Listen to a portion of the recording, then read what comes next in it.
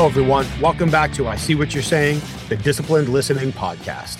I'm Michael Reddington, and today it is my pleasure to introduce our next guest, Scott Tillema. Scott is a retired SWAT, hostage and crisis negotiator with over 20 years of law enforcement experience. He is also an FBI negotiation trainer. He is a highly sought after global keynote speaker, and he is a partner at the Negotiations Collective, an organization that provides bespoke negotiation training engagements for organizations all around the world. Scott has a tremendous wealth of experience. He has fantastic perspectives, and he has the great ability to articulate his thoughts and experience in a way that we can apply to all of our conversations. Because thankfully, as he says, most of us will never find ourselves trying to negotiate our way through a hostage situation. But we all find ourselves all too often trying to work our way through a situation where we're talking with somebody who's experiencing their own personal crisis, whether we realize it or not. And so many of the ideas that Scott has to share with us today applies to all of those conversations in our business and personal lives. And I'm really excited to listen to him talk about how important it is to understand and work through the emotions that other people are feeling, the dangers of the words why and you, and how to avoid them and other alternatives to use, the power of great questions, and the importance in a lot of these conversations of not just acknowledging the results, but acknowledging the effort that people are putting in as well. This is a great conversation with so many fantastic insights, and I really am excited to share it with everyone. So thank you so much for tuning in to listen to this today. Before we get started, I do want to thank our sponsors. We have HumanTel. For everyone who has given any thought at all to learning how to recognize, and we're going to talk about it in this conversation coming up, when people's emotions are changing based on their facial expressions and body language, what that means to their mental state and how that impacts our conversation, then I highly recommend you go to humantel.com and check out all of their self-paced online learning. I've completed all of them myself. I highly recommend it. I vouch for it personally. And if you enter the code Inclusive25, you'll receive 25% off all of their online training. Head over to humantel.com and unlock the intelligence that their training provides. Also, please check out certifiedyinterviewer.com for the International Association of Interviewers. For all of the professional interviewers or the leaders of interviewing teams who might be listening to this, please head over to certifiedyinterviewer.com and check out everything that they have going on there, from their online and in-person learning opportunities, the networking opportunities that they have, all the legal and additional resources they have for professional interviewers. And of course, while you're there, please check out the Certified Forensic Interviewer designation to see if that is right for you and your team at this point in your career or leadership journey. And Inquasive. Please head over to Inquasive.com to learn more about the programs that we are requested to facilitate by organizations as they ask us to provide their teams with the techniques, skills, and perspectives necessary to encourage people to share sensitive information under vulnerable circumstances in the face of consequences. You can learn all about those training programs at Inquasive.com. Again, I appreciate you tuning in today. Thank you very much. And without further ado, here is Scott Tillema. Good morning, Scott. It is great to see you. I'm very thankful for you taking the time to join us today. How are you? Hey, Mike, what's going on? Glad to be here. Did a little rescheduling here for this interview. Really appreciate your flexibility. Appreciate you taking the time. So what I would love to do is just jump right out of the gate and ask, especially looking at your experience in the hostage negotiating field and knowing that you do so much work in the corporate sector currently, what is the biggest, let me ask it this way. What was the most surprising lesson you learned in the field of hostage negotiations that you consistently apply to the work you do with your corporate clients? Yeah, I think this is going to be right on point to your wheelhouse here. I remember back to my first negotiation, it didn't work when I started telling this guy what he should be doing, that he should let this woman go, that he should put the gun down. And it was my belief, look, I am on a SWAT team. I am a hostage negotiator. I'm a police officer. I'm going to tell you what to do. And generally, that's what is going to happen. But to probably nobody's surprise, he didn't say, hey, that's a great idea. Let's do that.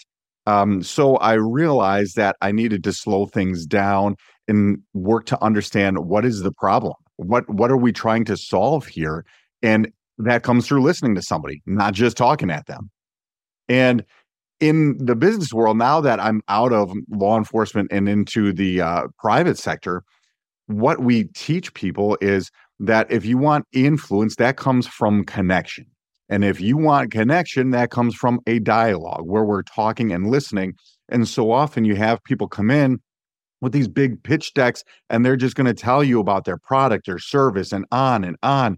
And they have no idea who's on the other side of the table. They don't know what their concerns are because they're not asking questions, and they feel that the more data, the more charts, the more graphs they have to show somebody, the more effective they're going to be, when I think really that's just the opposite.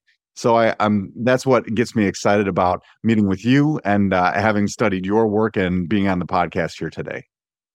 I appreciate you taking the time to study. And man, yeah, you are speaking my language, from getting rid of the pitch decks to turning perceived control over the conversation to the people we're dialoguing with. So they're more relaxed. We make the connection so much from there. And for me, selfishly, I love to hear you say that one of the early lessons you learned in those situations was to slow down.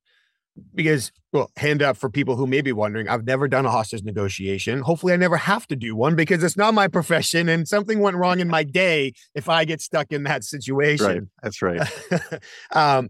But I would imagine that for most of us, when we get into high stress situations, the tendency is to rush into it, because the sooner I can get this solved, the sooner the stress goes away, the sooner I can return to my normal state.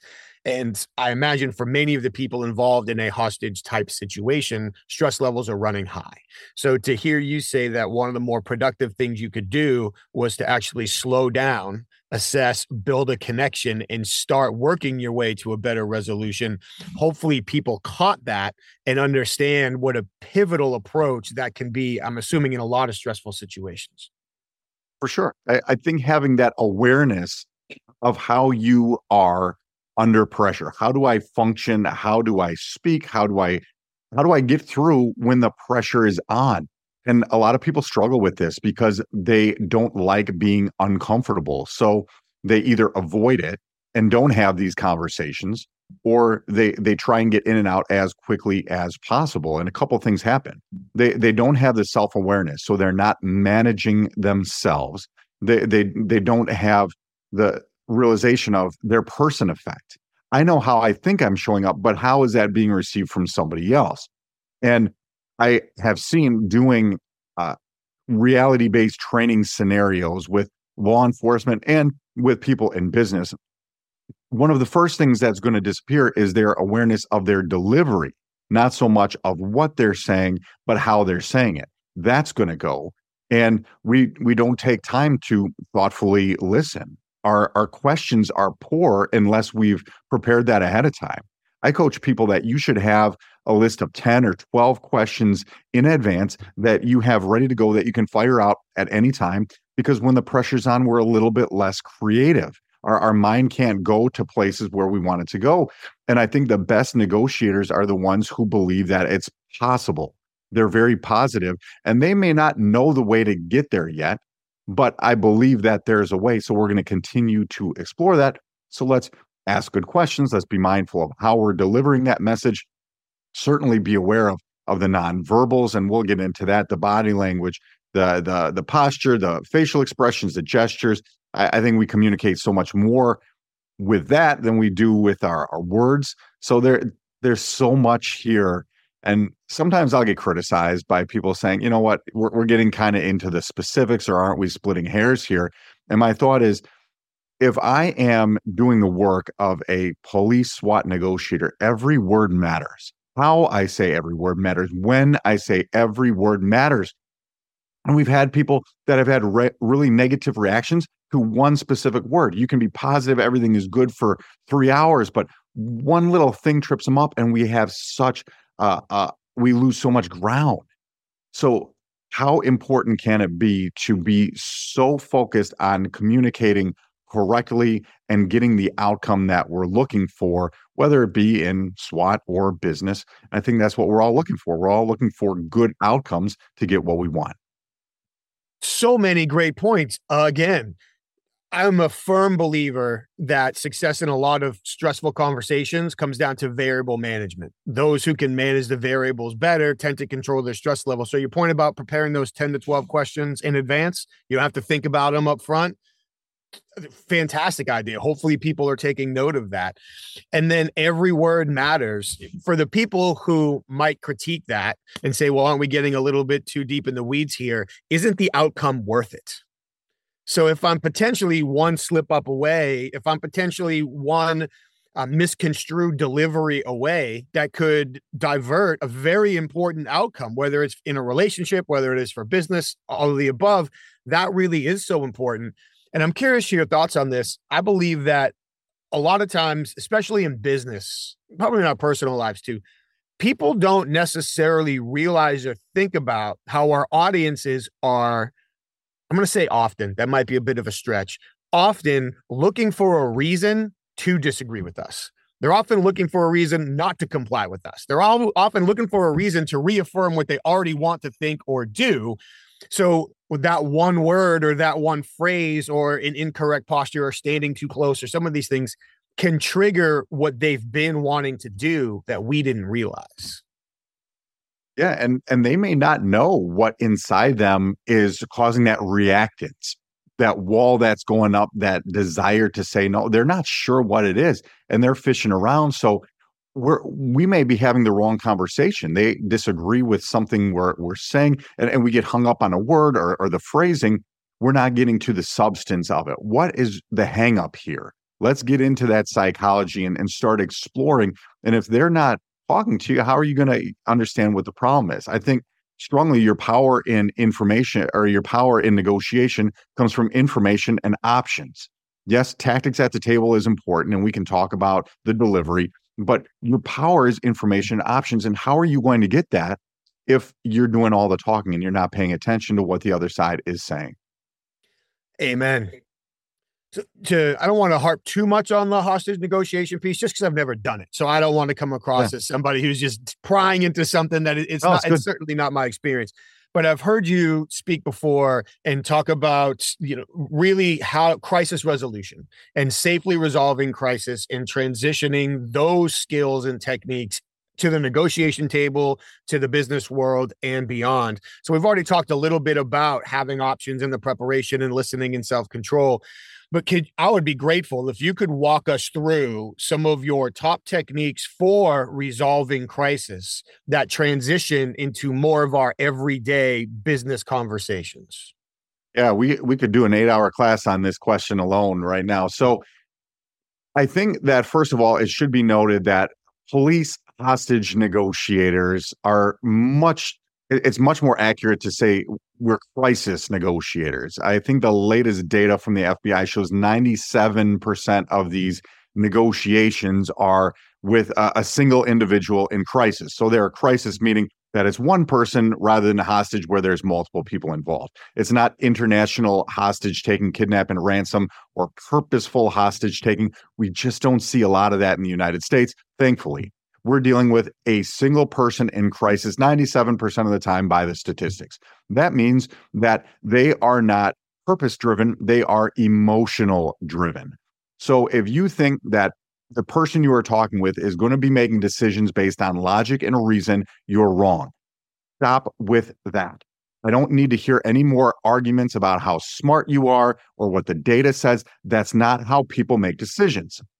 Now, ultimately, I might justify that decision with logic and data and graphs so I can feel smart, look smart, but I'm making decisions based on emotion, and so is nearly every listener to this podcast right now.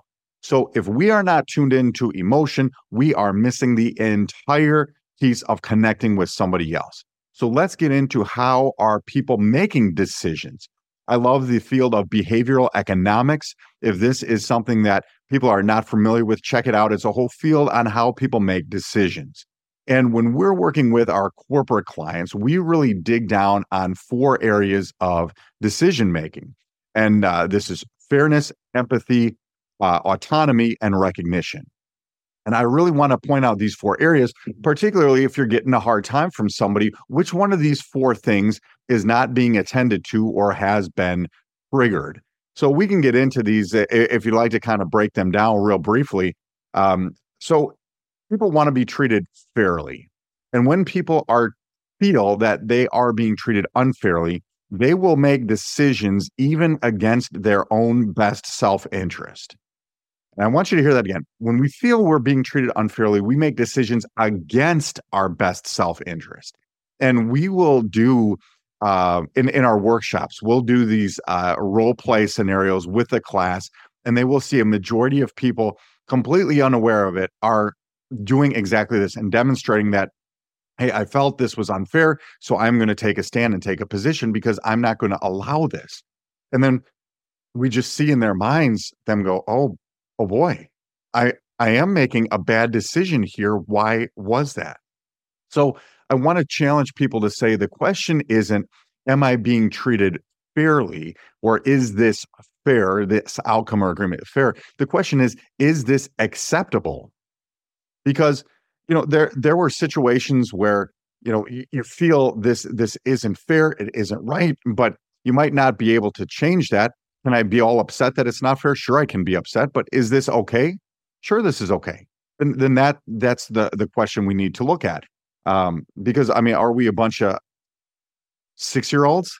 And some of the psychologists are going to say, yes, we are. Absolutely, we are. So understanding how fairness kind of gets in our way and clouds our judgment is a big awareness piece. Empathy is another big driver of human behavior that I think has really grown over the last 2 decades or so, particularly with the rise of social media. People feel a little bit more important than they might actually be. And this is demonstrated.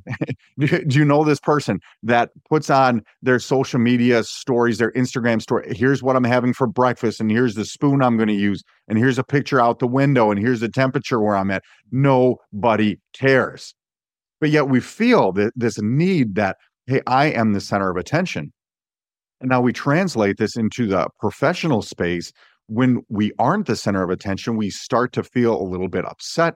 We start to feel, a bit triggered. Not that everybody's narcissists, but I think that at least in our society, the individualistic person is much more emphasized over the collective that maybe we'll see in Japan or perhaps other cultures, or historically, maybe more in the US.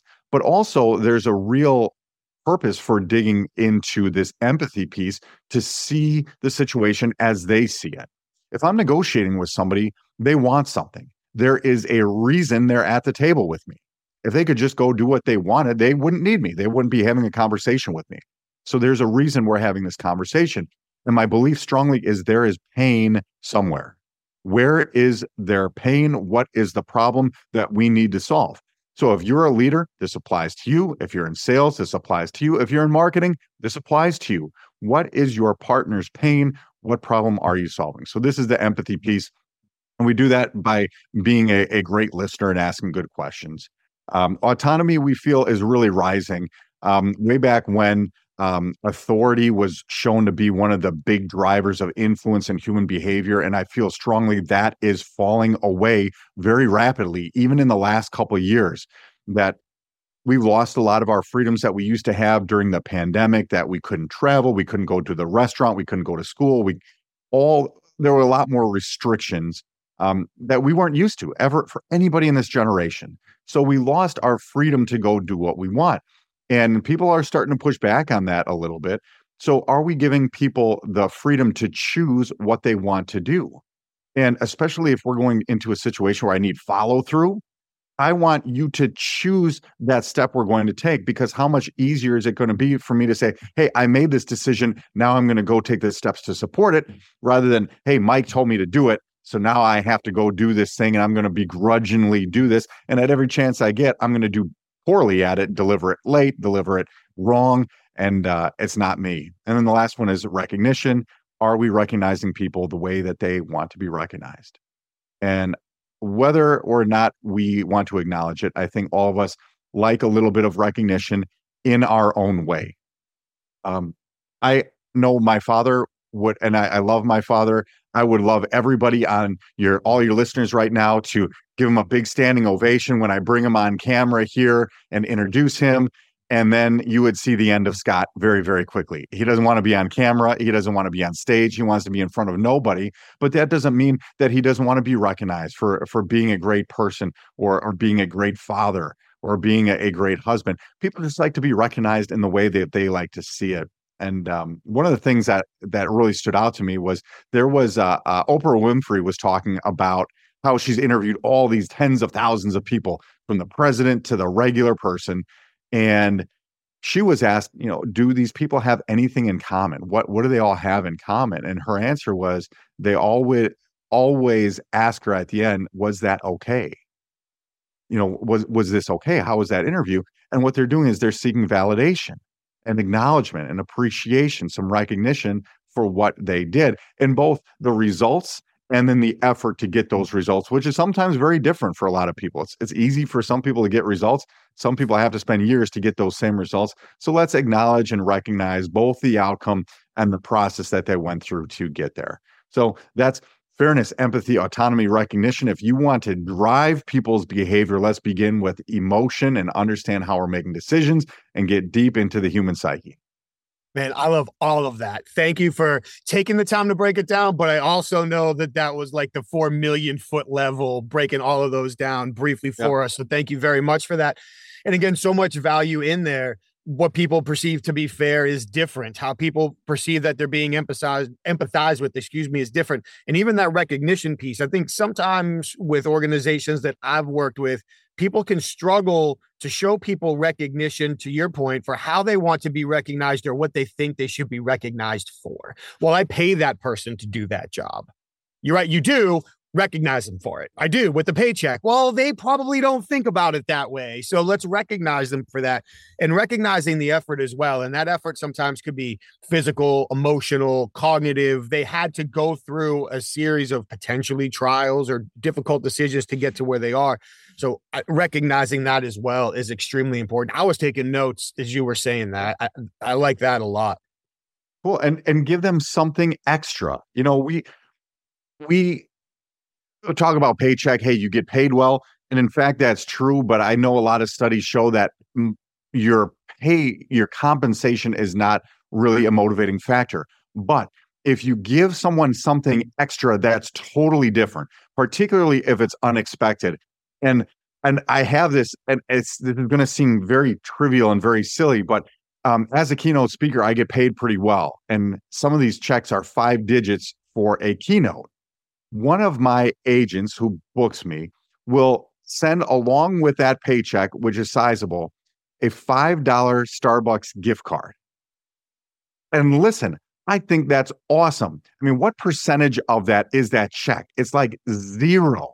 I mean, what's an extra $5 if you added it to the check? Nothing. But here is a standalone $5 Starbucks gift card, just as a, hey, thanks. It was unexpected. It was something extra. And then I felt that recognition and appreciation. And cognitively, it makes no sense at all. It's not moving the needle in the Tillema finances. It's not. But it makes me feel good. And how do we make decisions? Because we feel good. And I can't wait to book with that person the very next time. So are we recognizing, giving them that unexpected thing that's a little bit extra in a way that they say, hey, very, very cool. It's a great example. Is likely what that gift card represents is you made them look good. So here's the check for doing what you were paid to do. Congratulations, you fulfilled the contract, but you made me look good. So here's a little extra thank you for me for making me look good, which makes you not only want to do business, but make them look good again as you continue to keep that business partnership moving. So it's a great example. For sure. But then let's take the opposite of that. When that is absent. Recently, and I'll just leave it very broadly, I was invited to give a virtual presentation for a group in the public sector. So I said I do it without cost, and I believed in what they were doing. So I did that for them, and the event started at 1:30 the hour. So they said make sure you sign on at it's 15 minutes early so you can get all the tech check and everything works, right? So I get on 15 minutes early, and there isn't a person that says hello. There's 4 people on there. I don't know who they are. I don't know if the host of the whatever it is. No, nobody says hello. Nobody acknowledges I'm in the room. Okay, so we start it, and then I give the presentation as part of the program. the person who invited me to do this didn't get an acknowledgement or a hello at any point during the call. And afterwards, after doing this at no cost for this group, didn't get a follow-up email, thank you, text message, just an acknowledgement or appreciation. Hey, even if I was getting paid, it's nice to get that follow. Hey, thank you for this.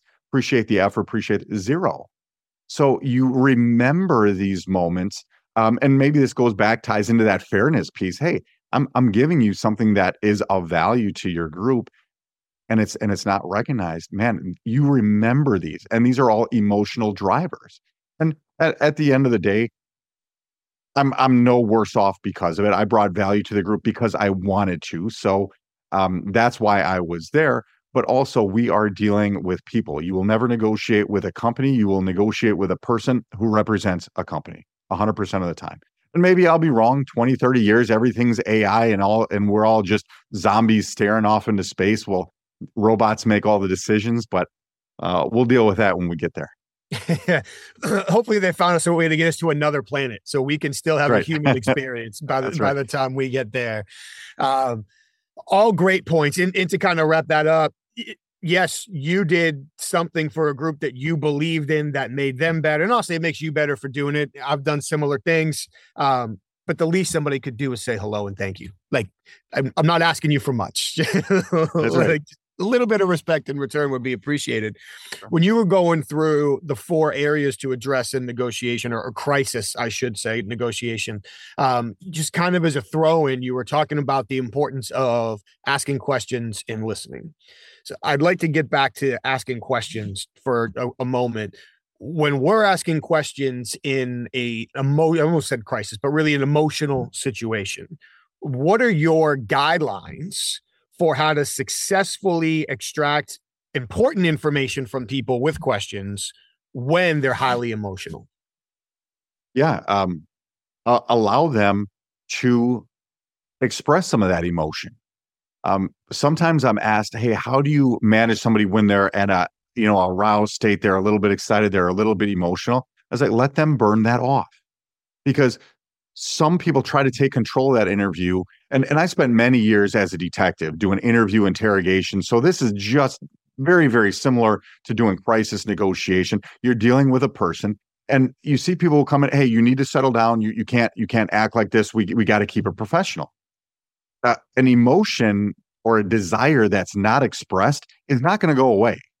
That's still going to be there. And if we can't allow them to get that out, that's still going to be burning. And then they're going to be maybe a bit resentful of you. So I'm comfortable with somebody who might be highly emotional. And I know that not everybody may have that level of comfort, but as long as I'm not physically unsafe, and for the most part, that's not the case, I'm okay with that. But we come in and questions there. It's one of many skills of being a good listener. But we have to understand that nobody likes to be interrogated. And I found that out very quickly. As a detective, I'm firing a question, I fire another question, fire another question.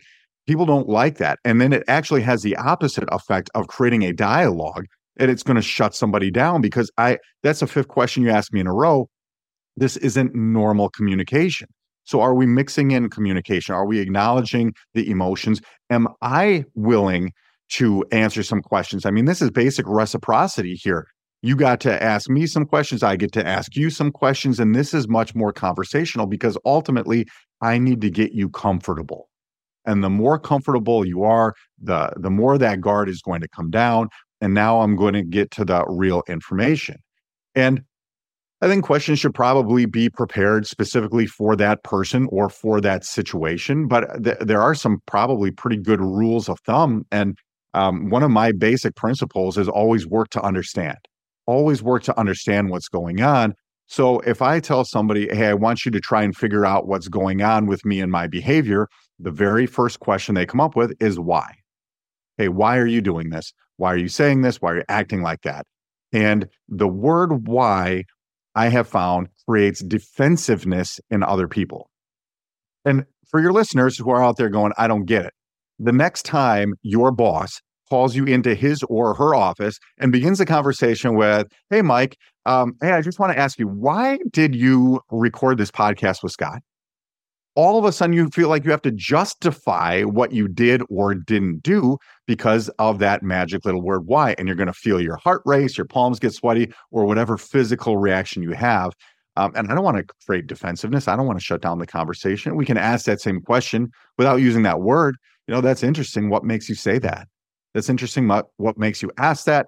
Hey, that's cool. What makes you do that? Or around this, you're essentially asking the same information without that little piece that might get them to think, hey, I'm being judged, I'm being questioned around my behavior.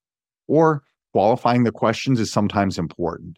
And a great example of this is sometimes in my law enforcement work, I'd have to have people sign a criminal complaint or some legal documents.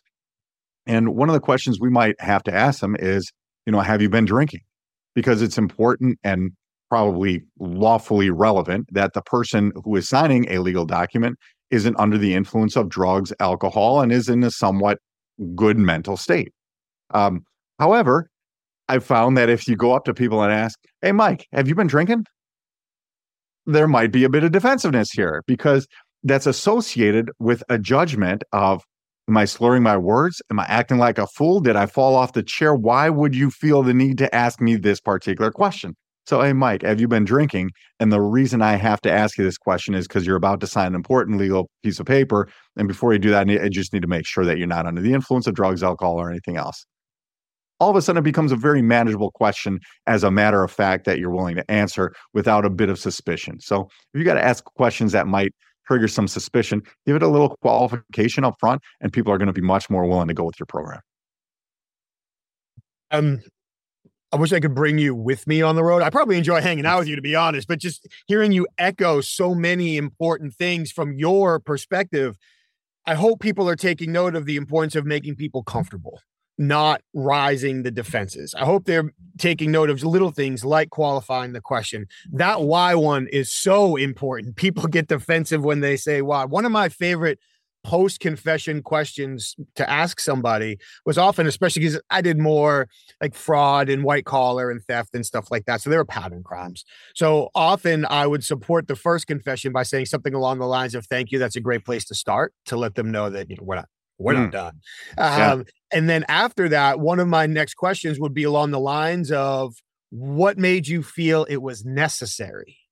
So I'm allowing them to blame it on their motivation. They don't have to accept that emotional responsibility for their decision at this point in the conversation because of what you said. That conveys judgment. So avoiding the word why, even avoiding the word you sometimes, that word you, why you, why you, why it's like that 1-2 punch of judgment that can get people on their heels and defensive.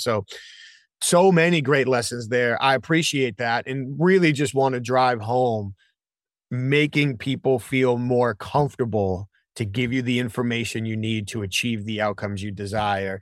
And you're framing this around people in crisis or emotional situations. My bias, I believe a lot of times leaders, maybe even parents, business professionals don't realize that they could be dealing with somebody in their own momentary emotional crisis. It might not be something as big or as obvious, but in their own world, it could be. And they're still going to be experiencing the same things that you're referencing. 100%. That's why this is relevant training for anybody who is thinking about improving their lives. It's not just education that you need until 5 o'clock during the day. I would propose that this is just as relevant, if not more, to your personal life and your relationships with the people that you love the most. And how often do we feel the need to develop our skills at work, but do we develop our skills as a person in our homes, with our friends, with our family? And the answer is often no, because there's no consequence to bad behavior. There's no consequence to not being as good as you could. And we use the excuse, well, I'm tired, and I know that's true. I work hard. A lot of people work hard. But are we really considering the question of what's most important to us? And are we putting in the effort to show up as our very best selves in these conversations with the people that we love most? And the greatest gift you can give somebody is just being there and listening to them when they have something they want to share. And it's just horrible when you're dismissed or nobody's got time for you. in your most important relationships. So I think that's why I'm really interested in your work, and not that I want to take over this interview here, but I want to get into listening with you, because at the foundational piece of hostage crisis negotiation, the gold standard is the FBI behavioral change stairway model. And this has been around for 30 years, and this is widely accepted as the standard format of how you go about negotiations. Now, I was trained by the FBI. I still teach classes for the FBI, but I'm not an FBI agent. I never was, which allows me the freedom to say I don't necessarily agree with this model as what we need now in 2024 and moving forward as a guide for negotiations. And this particular model, FBI behavioral change model, starts with active listening. And I know that this is an absolute foundational piece for every negotiations class. I know the FBI book because I'm still teaching their class even this year, and spend so much time around active listening. And that was probably the biggest surprise when I went to the class, because I was thinking they were going to teach me the magic phrase, we can tell anybody to make them do whatever we want, but guess what? We're going to learn how to listen. But I've trained negotiators. I've done training with them coast to coast, thousands of police negotiators. And I never, ever get over how few of them can actually tell you or demonstrate the skills of active listening. And this is a foundational piece. But now, as I am doing my own classes, my own training, really exercising my own thought leadership in this field, I think that it's such a small piece of what really needs to be happening in these conversations and in these connections. So as I pick up your book, and if your listeners don't have it, you're missing out. Get this book. How excited was I to start you dive right into it in the very beginning of your book to say the active listening skills are inadequate for what we are really trying to accomplish. And I fully agree. And that's going to be a big central part of my book that I'm finally starting to work on now that I'm out of law enforcement. Hopefully it'll be coming soon. But I think it's going to be very much aligned with what you teach in the discipline listening method. So let's get into this, because if you talk to a hostage crisis negotiator, they're going to pound more pies, 8 skills of active listening. This is what we have to do. Young people are not good at communicating and listening. This is a terrific place to start, but it's just the beginning. And I teach this in my classes. We have to start here, get this. It's an acknowledgement that we're being attentive, but it's just the beginning. And a lot of people don't even know this. So what do you think here? Let's get into this. Oh, congratulations on writing the book. I'm stoked. I can't wait to read it when it finally comes out. I appreciate that. And thanks for mentioning mine. Of course, I appreciate it, but I'm stoked for yours. Clearly, I'm in agreement with everything that you just said. And the key word that I believe came out there at the end was active listening is good for showing that we're attentive. And a couple of things can happen with that. And I don't have my wife's permission to talk about this. So when she listens to this episode, we'll figure out how it goes or not. But there were times early in our relationship where I was listening to her as intently as possible. But because I'd essentially shut down all other function so I could clearly focus on what she was saying. So with that, my facial expressions were gone. And now she starts telling me, well, clearly you don't care. You're staring a hole through my head. And I'm like, no, this is actually when I'm listening more intently than maybe any other person on the planet. So I had to kind of get back to recognizing the importance of some of these basic attentive listening cues so people feel like they're being welcomed into the conversation. They're important. I would come back by saying, okay, so what? So I look like I'm intently listening to you, but if I'm talking to myself, if I have a preordained choice that I'm going to make anyway, if I can't interact with you in a meaningful way, then what does it matter? And I'm sure that you have examples from this in your career as well. How many times were we listening to somebody in order to find that hidden value, that unsolicited, like what's hidden beneath? I guess probably the easiest way to say it is listening between the lines, which I'm sure sounds cheesy, but picking up on patterns, whether it's changes in their speed of delivery, tone of voice, volume, nonverbals associated with certain words or statements, but putting that pattern together over time to realize, oh, wait a minute, here's what I think the issue really is. And now they don't have to say it. And because they don't have to say it, they don't have to risk the embarrassment. They don't have to risk the judgment. And now when we can connect with it, our perception, their perception, of our empathy and our understanding and our credibility skyrockets because they're sitting there feeling like, oh, Scott gets me. Scott understands me. So it's that listening with the purpose, taking in the totality of the available observation, building the patterns within what we're listening, what we're observing, and then checking that with our situational awareness and our experience. So for you in law enforcement, how many people did you interview and interrogate over your career? You probably couldn't put a number on it if you tried, just based on all the conversations that you've had. But over time, we start developing mental models for why people are typically talking, thinking, acting in a certain set of contextual circumstances. That helps keep you safe. That helps resolve problems quicker. It helps establish bonds. I'm more impressed with the two books over your left shoulder. No, that'd be your right shoulder, my left shoulder. George Kohlreiser's books and his work on attachment theory and so much of the work that he does that applies there as well. So now I'm rambling and you can take over this interview if you want, man. I'm happy for this to be a conversation. But for me, you talked about purposeful earlier. If we're not listening for a purpose, if we don't have that outcome orientation, if we're not trying to find the hidden value and not just play on the surface, then people are going to feel like they're being interrogated, they're being sold, they're being played, there is an angle somewhere, and we're going to fall short of the potential we could achieve. That's it. That's it. Awesome. I love listening to you talk on this. So you had mentioned George. For your listeners who may not know George Kohlreiser, there are a lot of people in the negotiation space broadly. And George is one of them. He's old school. Like he did negotiations in the US before it was even a thing. His background is he's a psychologist and he's currently a professor of leadership at IMD Business School in Lausanne, Switzerland. And full stop, there is no other person that has had more impact on how I approach negotiations than George. Full stop. And I've read a lot of books, been in a lot of seminars, learned from a lot of different people. George is the guy. So if the concepts of bonding and connection are making sense, start studying George's books. He's Hostage at the Table. He's got a couple TED Talks out there, and he teaches a course, High Performance Leadership, Executive Education, one of the top executive education programs for leadership in the world.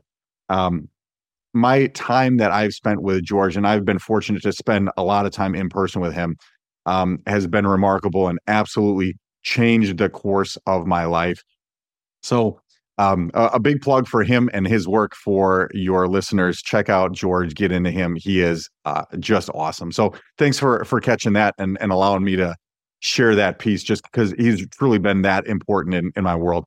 And hopefully to anybody else that he's touched, they would tell you the very, very same thing. Yeah, I've yet to meet him. I'm a giant proponent of his work. Hostage at the Table is a great book. I feel like Care to Dare is the single best leadership book I've ever read. And it's honestly not even close. And it's one that a lot of people aren't aware of because it doesn't get the marketing or the promotion that a lot of the other more popular titles do. But dive into his TED Talks, dive into his work if people aren't familiar with it. He's got the experience. He's got the research. It all comes together. It's, by all means, if you're going to read one person, that's where you got to start. Cool. Love it. So you were getting into a little bit of the visuals and what we see versus what we hear. People need to feel that they've connected with us. They have to feel that there's a connection. And we'll do listening exercises in my workshops to demonstrate those pieces, but then we'll do exercises to demonstrate the absence of those pieces, just to allow them to experience this for short periods of time. And it's probably one of the most fun exercises that we do, because it's comical when I say, I need you to be a bad listener. And we'll have fun. What are the skills of being a bad listener? And then we actually do it, and it's hilarious. But every person, almost always, every person in the room will say, I experience this all the time. And they've got somebody in mind or a couple somebody's in mind. And I say, yes, we all do. But when are we the offenders of this? When are we the offenders of the bad listening habits? And it doesn't take much. The glance at the phone or the watch or looking over, checking the computer or whatever it might be. And how damaging can that be? So I'll do other exercises where I'll do a dichotomy of a difference between what we see and what we hear. And we'll ask people, what do you believe here? When there's a difference, we have this the competing beliefs in our brain. We can't hold two competing beliefs. So what do you believe? What we see, what we hear? And they'll say, well, I believe what I see. And I think that's true. We default to what we see. So we spend all this time teaching active listening skills and practicing this. The negotiations from 1972 and the last 50 years in law enforcement traditionally have been done by phone. It's safer. It's just how we do business. Okay, then this is really critical. If the FBI and the rest of the negotiation training space doesn't acknowledge that communication has changed tremendously in the last couple of years, that we can do video chats. Before COVID, I maybe a couple times did a Skype, but I figured this is some international person. Why am I doing a Skype? And now, how many professionals are spending their whole lives on Zoom doing video chats? This is the norm. My 10-year-old spends her whole life on video chats. She, in a day, spends more time on camera than I did my first 20 years of existence. So this is how people communicate. And if we're stuck with the 8 skills of active listening just on the phone with no awareness of what we see, how far behind are we falling in these conversations when somebody says, hey, we're going to be doing a video chat versus, hey, I'm teaching you how to negotiate on the phone. And business is done like this all the time. People are on these Zoom chats all the time. They're doing in-person negotiations all the time. So why aren't we training for this? And for a lot of people, it's natural and they're aware of this and they're pretty good at this, not only managing their own nonverbals, but studying the person across from them. But how many people are blissfully unaware how much information they're leaking in their nonverbals and how much more powerful they could be if they start locking down not just the listening piece, but what I'm conveying nonverbally. Amen. And it's how many are blissfully unaware, or how many are blissfully married to inaccurate myths and assumptions that are driving their decisions based on single observations while missing the context of the situation. When I was teaching interrogation, one of my favorite videos to teach was one of my teammates, Chris's interrogation, which to this day, I will say I'm not jealous about, because he and I were both out of town. We were flying back into Chicago. Whoever gets to O'Hare first gets the interrogation. He beat me by 15 minutes. So we prepared the way I believe all professional interrogators do. The place he had to go was out by the airport. So we went to the Giordano's that's over there by O'Hare, got a room at the Marriott, awesome. And we had deep dish pizza and Sam Adams while we prepared for our interrogation the next day. Chris got it. He does an amazing job. Ends up getting a $250,000 confession from a guy, travel expense fraud, senior executive. He does an amazing interrogation. But when the guy confesses, like as he's about to confess, he's sitting in a chair, and the whole time he's listening to Chris, he's kind of cocked back with his left shoulder over the chair, his arm kind of back. He's looking at Chris over his shoulder, and he has one, I think it's his right leg, one of his legs, tucked up underneath the chair. Like, so he's up on his toes with his heel up in the air, tucked under the chair. And as Chris asks him, when was the first time you took money from the company? He turns, his shoulders are now perpendicular to Chris.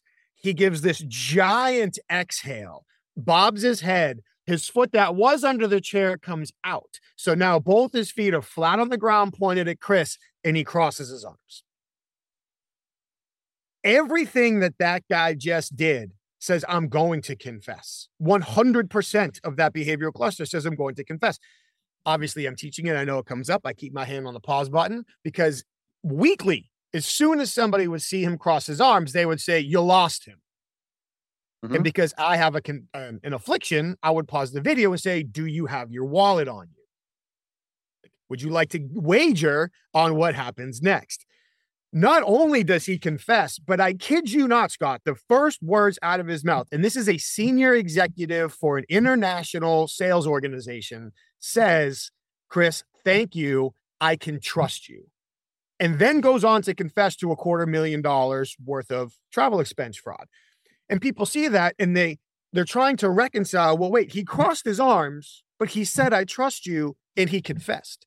Well, single factor decisions are deadly, and you're making that decision off of one behavior, the arms cross, which, by the way, is signaling emotional vulnerability, and you missed all of the other capitulation behavior that says that emotional vulnerability is related to, I'm finally going to tell somebody the truth for the first time on this subject in my entire life.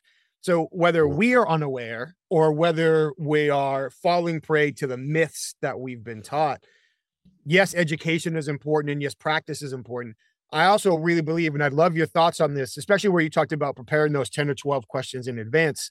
It's really hard for me to focus on what somebody else is saying and doing if I'm worried about what I'm saying and doing. So the more variables I can address in a stress-free environment before the conversation starts, the more I can put what I'm doing on autopilot, and the more I can focus on what somebody else is doing. So one time when I was observing an interrogation in the sheriff's department, not very far from where you are right now, for a woman who was suspected of a string of burglaries, DA didn't have enough to prosecute, but really wanted to. So they call her back in. She volunteers. She comes in. It was the first time in my life I got to play the law and order person standing behind the mirror watching. In one of her answers, she said the woman being interviewed said she. And as soon as she said, and the interrogator didn't catch it. And I don't fault the interrogator because he's juggling 15 flaming chainsaws right now. So I don't blame him for not catching it. I look at the guy next to me and I was like, we got the wrong person. See, what do you mean? Like, does she have a daughter? Yes. How old? Teenager. This woman has drug problems. Does the daughter have drug problems? Yes. But I'm a betting man. It's not her that's breaking in. It's the daughter because it's the same neighborhood. And if it's not the daughter, maybe it's an associate, but it's not her. How do you know? When she gave the excuse was framed around she. It wasn't I wouldn't do it. It was she wouldn't do it. You got to pull that guy out. We got to regroup and come up with a new strategy here. But oftentimes, if we're too worried about what's going on up here, we can't pick up on all of these things that you're talking about. Yeah. And I'll give a little behind the scenes peek of crisis negotiation world. It is not Denzel Washington on his cell phone strutting up and down Fifth Avenue that Hollywood wants you to believe. There are 8 of us in that negotiation team, in that knock, in that room. And although I might be the primary negotiator, I think the most important person on that team is the secondary negotiator, who is the person sitting directly across from me, who's also got a headset on. And their job is to coach me and listen in real time to what's going on. And there isn't anybody in the world that gets to talk to the primary negotiator except for that coach. And it's just like we're doing right now. We're face to face. And the purpose is for exactly what you described, that I got a lot going on. I'm thinking about a lot of things. I'm managing myself to delivery and all this. And I got another pair of ears that's going to catch something that I might miss. So in addition to coaching my delivery and giving me information, you're also there listening in. And it's like, did you catch this? And you and I have this bond right here as we're working. And people say, well, that's kind of unfair. Of course it's unfair. We're not here to have a fair fight. We're here to save lives and get people through this. But then the question becomes, in the corporate world, how do we bring that same effectiveness to the table? And I'll acknowledge it would be weird if we were having a negotiation and we're at the big table, and on the other side of the table, I'm across from you giving you some signals. They're like, hey, who's this guy? Oh, that's Scott. He's my negotiation coach. He's just helping me. That would be weird, right? So it comes to how prepared are you? And you said, can we switch this to autopilot? And when we're teaching skills of listening, we go from, all right, this is something that you know, to something that you can do, to who you are. Because if it's something that you know, it's going to feel real heady. We're going to be trying to remember all these different strategies and techniques, to now it's something that I can do. It's a skill that I have. Once it becomes who you are, now we're on autopilot. So you're not going to get that by Friday in a 1-week class. You're not going to get that by the end of the year as your first year as an interrogator, detective, negotiator. It takes a while just to get comfortable in this is who I am and how I am. And these are the people who are just lethal. They're just destructive. They come in, they see everything, that they just don't have to manage themselves or spend as much energy managing yourself. And it's cool that you talked about the arms crossed pose, because I have that picture in one of my classes to say, all right, let's talk about the nonverbals here.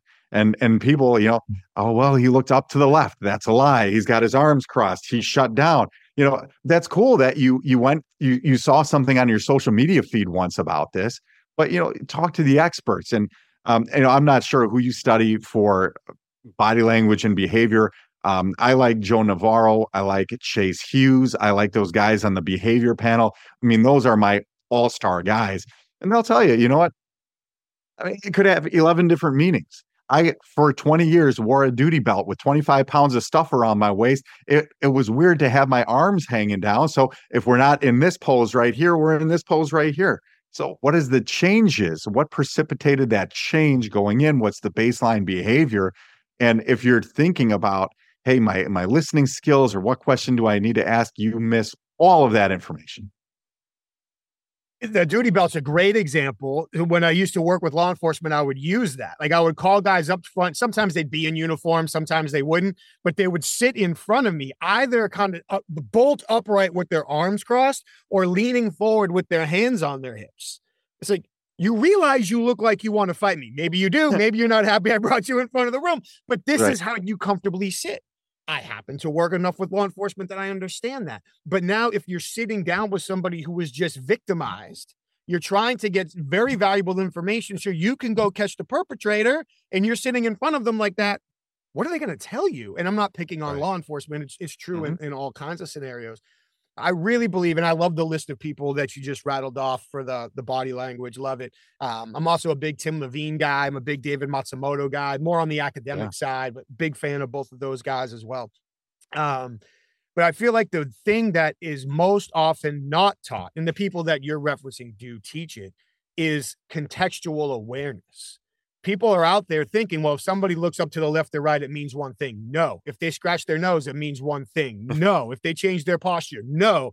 It's, to your point, what changes, what's the trigger that caused it, and what does that illustrate they're most likely thinking in the context of the situation? So when people, even criminals, get really good at picking what people are thinking or doing, the choices they want to make, it's because of that situational awareness. It's not... We often, to go back to Cialdini, we often mistake what is focal for what is causal.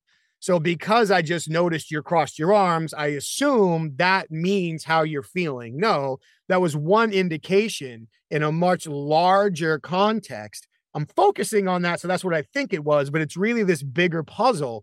And so many people either refuse to see the bigger puzzle, or just because of our own need for mental shortcuts and comfort, just want to go to the fact, well, Scott just leaned over to the left, so he must be angry right now. No, not at all. And I know of at least one person in my world that comes to mind that will verbalize, and I don't know what the belief here is, and I will never ask, but will verbalize the nonverbals that this person just witnessed.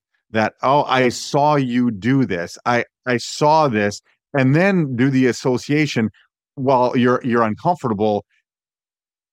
And there's probably a higher percentage in my world than the normal world of people who are reading body language and are attentive to the nonverbals. But this one individual will call this out. And now it's just going to be a field day for me. Like, you have given me permission to have the time of my life, because you told me you're reading my body language and you're making conclusions based on what you see. I'm going to start doing things that you have never seen in your life, and I'm going to screw with your mind until you can't take it anymore. Don't give away what you're doing. If you think that you have an advantage, you've lost your advantage. You're not showing off to anybody. Ooh, let me get this insight right here. It's not about you being so cool. It's about getting to where you want to go. What's your goal? What's the purpose of this interaction? Yes. Hey, what else do I say? People listening would not play poker with their cards facing their opponent. Just leave your wallet on the table and go get a drink. Like, you wouldn't do that. So not only if I did that to you, am I now giving you the license to entertain yourself for the duration of this conversation? I'm now taking away any accurate reads from my toolbox. So I don't have that anymore. And trust and rapport is destroyed because anything that I was doing, authentic or manufactured, to make it look like we had a relationship in this moment is now gone. And I can't get it back. That is, and again, the person who does that probably feels like they've been successful doing it. And to some degree, in fairness, maybe they have. So if it ain't all the way broken, don't break it. Okay. But I would beg people not to do that under any circumstances, unless you're just messing with your buddy at a bar one night. I would never, ever coach. And don't do it in front of a girl he's trying to impress, or you're going to get in a fight. But I would never encourage doing that to somebody. If we feel like somebody is feeling an emotion and their behavior has leaked that emotion, and we honestly believe that addressing it in the moment can get us somewhere more productive, my recommendation, and take it with as much salt as people want to, and if they feel like something else works better for them, okay, would be not to put the emotion on them, but to speak to the situation. So if all of a sudden somebody's body language changes and they're showing fear, like they're scared to give me this information, I would never want to say, well, the fact that you just raised your eyebrows out flat and your mouth made the expression like you were saying the letter E, and you crossed your arms and turned yourself to the side and took a half step back tells me that you're probably pretty scared right now, but you shouldn't be. Actually, you should be, because I'm clearly not caring about you. I'm clearly manipulating you. Yeah. So instead, if I recognize that, if it was a face-to-face conversation, honestly, even if it was Zoom, I would distance myself, because I can create safety with space. So I'm going to take half a step back, maybe even half a step off to the side, and then I'm going to speak, for lack of a better word, in plurals. So it could be, Scott, for all of the people we talk with, it's important for us to realize that although our job is to handle crisis, most people have no idea what they're going to feel and how it's going to impact them when they experience it. It's a whole range of emotions are acceptable, including fear. Yeah. And it's important that when we're afraid, we still. And now I have the opportunity to enhance that trust and build that empathy without calling out somebody's behavior or coming across as judgmental. Yeah. You're giving them permission to feel how they feel. You're normalizing that. If I were in this situation, I would probably feel this, this, and this based on what you described, and allow them to feel this is normal because they're feeling this is wrong. This is, I'm being judged. This isn't right. Say, I would be here too. And what a great way to deepen that bond a little bit, to say, I would have that same emotional feeling that you might be having right now without actually saying those words to them. I'm keeping an eye on the clock. I could talk to you for the next 2 hours easily. So hopefully we have a chance to continue this conversation, but I want to be very respectful of your schedule. And I know the people that are still listening have other things to go do with their day. I'm not arrogant enough to think they want to listen to me talk for another 2 hours. You do so much, from your keynote speaking to your workshops to the content you put out online, and eventually the book we're all going to get a chance to read. So for the people that are listening to this going, Scott has ideas, material, an approach to how he shares this information that my team and I could potentially capitalize on, where can they go to learn more about the work that you do and how to contact and access you? Yeah, I appreciate that. So I am a co-founder of a group called the Negotiations Collective, along with my wonderful business partner, Joanna Shea. We offer training classes, keynotes, and advisory work around negotiations and conflict resolution. So as you said earlier, it's my sincere hope that nobody out there is going to be leading a hostage negotiation, but all of us are going to be having difficult conversations. And we have a nice multidisciplinary team that brings this to life through our classes, whether in person or virtual. So check us out at negotiationscollective.com. But we're talking about creating a connection here today. I would much rather just connect with anybody who might be interested. I'm very active on LinkedIn, so feel free to connect with me there. I manage my own account. I'm a real person. Send me a note and I'll get back to you there. Or check out my work as a speaker and some videos at scotttillema.com. And if you want 18 more minutes of me that you didn't get in this last hour, I also have a TED Talk out there titled The Secrets of Hostage Negotiators, which is out on YouTube, and you can join the over 1 million people that have got some insights to our difficult conversations and a couple more stories that we didn't even get into here today. Well, hopefully we can engineer an opportunity to get to those at another time. And just to vouch, this is the first time you and I have ever met. So everything you That's right. said about building connections and people can reach out and you can respond, we've sort of, I guess, orbited around each other a little bit for years, but this is the first real conversation you and I have ever had that started with a simple online conversation. So I will completely vouch for everything that you just said. And I really appreciate it. I appreciate your time. I appreciated everything that you shared today, everything being so actionable, so applicable to so many different conversations, and just the way that you approach it and the way that you share your thoughts is so digestible. I really appreciate all of it. Thank you so much. Awesome. And thanks for doing what you do. Love your work. Love your book. I have recommended it to others. Keep at it. We're very aligned in this regard. So keep doing what you're doing. Bring value to others. And thanks for having me on today. I appreciate it. Same to you, my friend. Thank you very much. Stay safe. Take care of yourself. We'll see you soon. All right. Scott, thank you so much for a fantastic conversation. I appreciate all of your experience, all of your insights, so many great teaching points. And hopefully people go back and work through some of those and think through so many of the great ideas.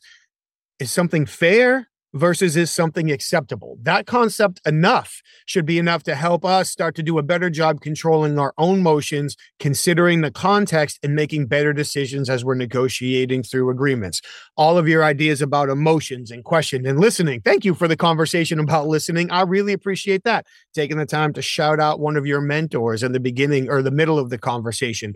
Really appreciate all of that. Scott, I know you have a lot going on. Thank you very much for taking the time and joining us today. I truly appreciate it. And of course, thank all of you for taking the time to listen to the conversation. Again, I hope you enjoyed that conversation as much as I did. And I hope you took as many notes as I did during that conversation as well. Scott has so much to offer.